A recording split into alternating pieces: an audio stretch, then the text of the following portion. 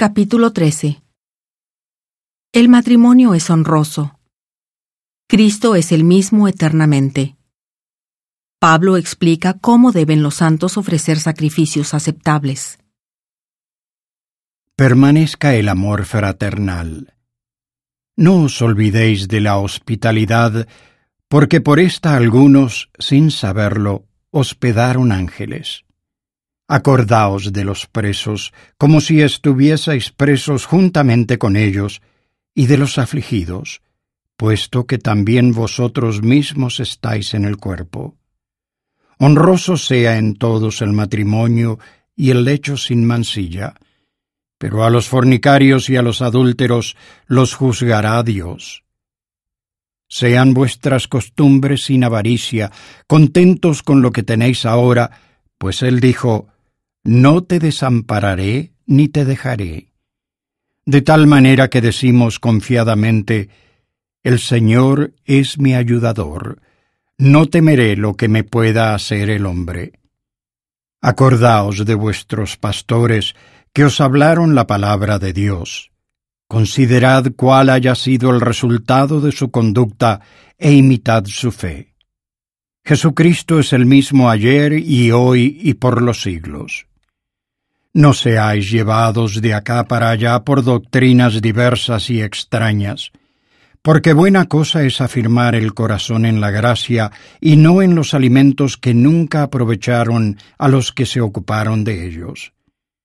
Tenemos un altar, del cual no tienen derecho a comer los que sirven al tabernáculo. Porque los cuerpos de aquellos animales, cuya sangre por el pecado es introducida en el santuario por el sumo sacerdote, son quemados fuera del campamento. Por lo cual también Jesús, para santificar al pueblo mediante su propia sangre, padeció fuera de la puerta de la ciudad. Salgamos, pues, a Él fuera del campamento llevando su vituperio, porque no tenemos aquí ciudad permanente, sino que buscamos la que está por venir. Así que, por medio de Él ofrezcamos siempre a Dios sacrificio de alabanza, a saber, fruto de labios que confiesen su nombre. Y de hacer el bien y de compartir no os olvidéis, porque de tales sacrificios se agrada a Dios. Obedeced a vuestros pastores y sujetaos a ellos, porque ellos velan por vuestras almas, como quienes han de dar cuenta, para que lo hagan con alegría y sin quejarse, porque esto no os es provechoso. Orad por nosotros, pues confiamos en que tenemos buena conciencia, deseando comportarnos bien en todo. Y aún más os ruego que lo hagáis así, para que yo os sea restituido más pronto.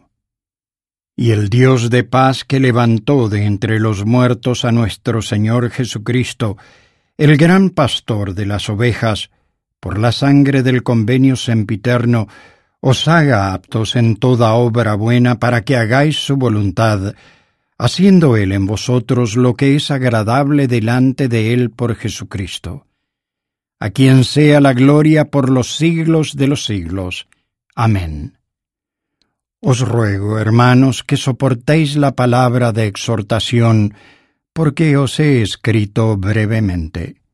Sabed que nuestro hermano Timoteo está en libertad, con el que, si viene pronto, os iré a ver.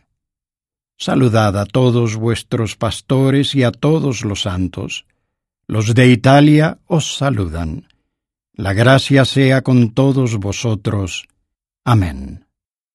Fue escrita a los hebreos desde Italia con Timoteo.